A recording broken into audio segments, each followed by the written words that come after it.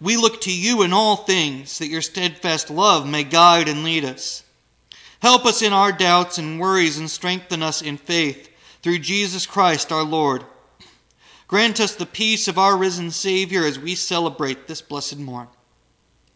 Amen.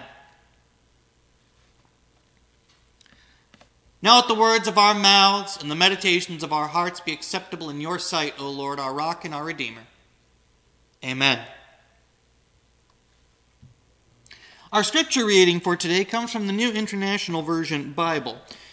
Here from the Gospel according to Luke of the account of the resurrection of our Lord. Now there was a man named Joseph, a member of the council, a good and upright man, who had not consented to their decision and action. He came from the Judean town of Arimathea, and he himself was waiting for the kingdom of God. Going to Pilate, he asked for Jesus' body. Then he took it down, wrapped it in linen cloth, and placed it in a tomb cut in the rock, one in which no one had yet been laid. It was preparation day, and the Sabbath was about to begin. The women who had come with Jesus from Galilee followed Joseph and saw the tomb and how his body was laid in it. Then they went home and prepared spices and perfumes.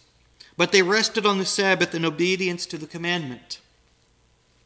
On the first day of the week, very early in the morning, the women took the spices they had prepared and went to the tomb.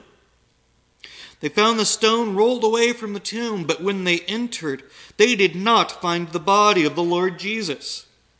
While they were wondering about this, suddenly 2 men in clothes that gleamed like lightning stood beside them. In their fright, the women bowed down with their faces to the ground, but the men said to them, "Why do you look for the living among the dead? He is not here. He has risen. Remember how he told you while he was still with you in Galilee? The Son of Man must be delivered over to the hands of sinners, be crucified, and on the 3rd day be raised again." Then they remembered his words. When they came back from the tomb, they told all these things to the 11 and to all the others. It was Mary Magdalene, Joanna, Mary the mother of James, and the others with them who told this to the apostles. But they did not believe the women, because their words seemed to them like nonsense. Peter, however, got up and ran to the tomb. Bending over, he saw the strips of linen lying by themselves, and he went away, wondering to himself what had happened. This is the word of God for the people of God.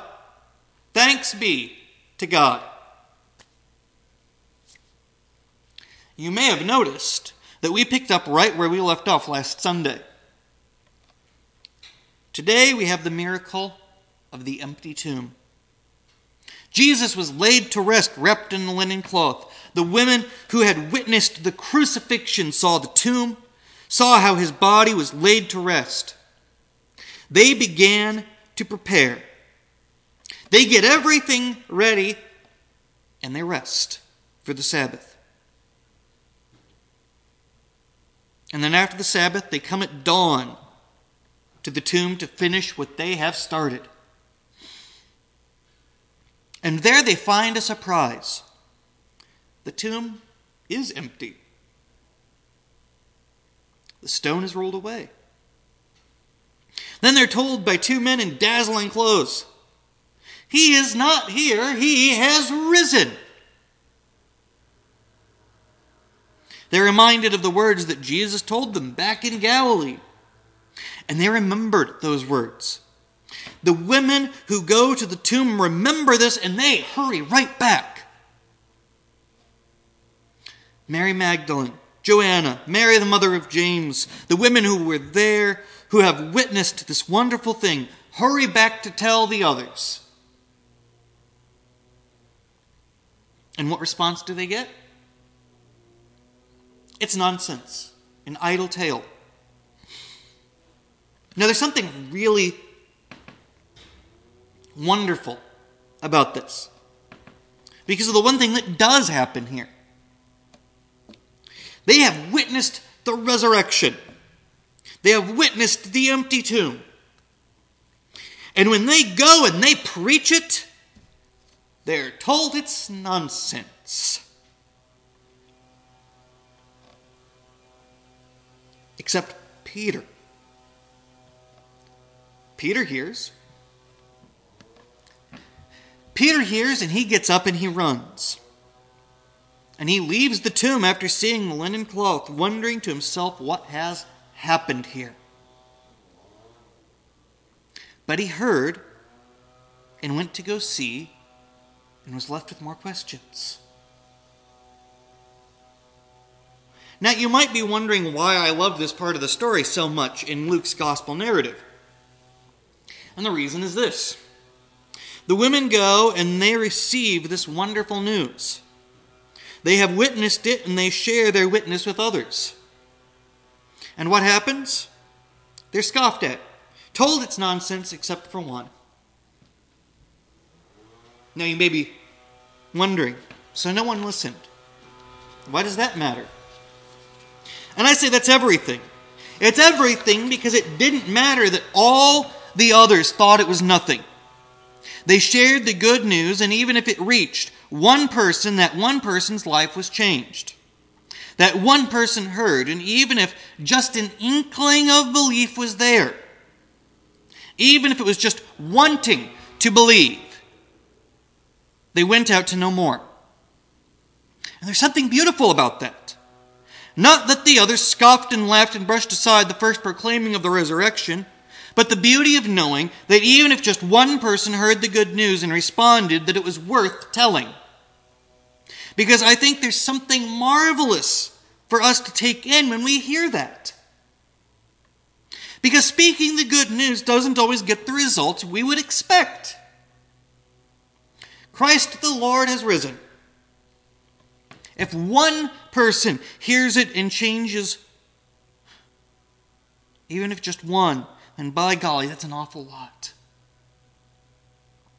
Because it means one person has been given that gift and can share that gift, can share in that hope, knowing the story isn't over, but there is something more for all of us, that there is something more to be had, that there is something more about this life.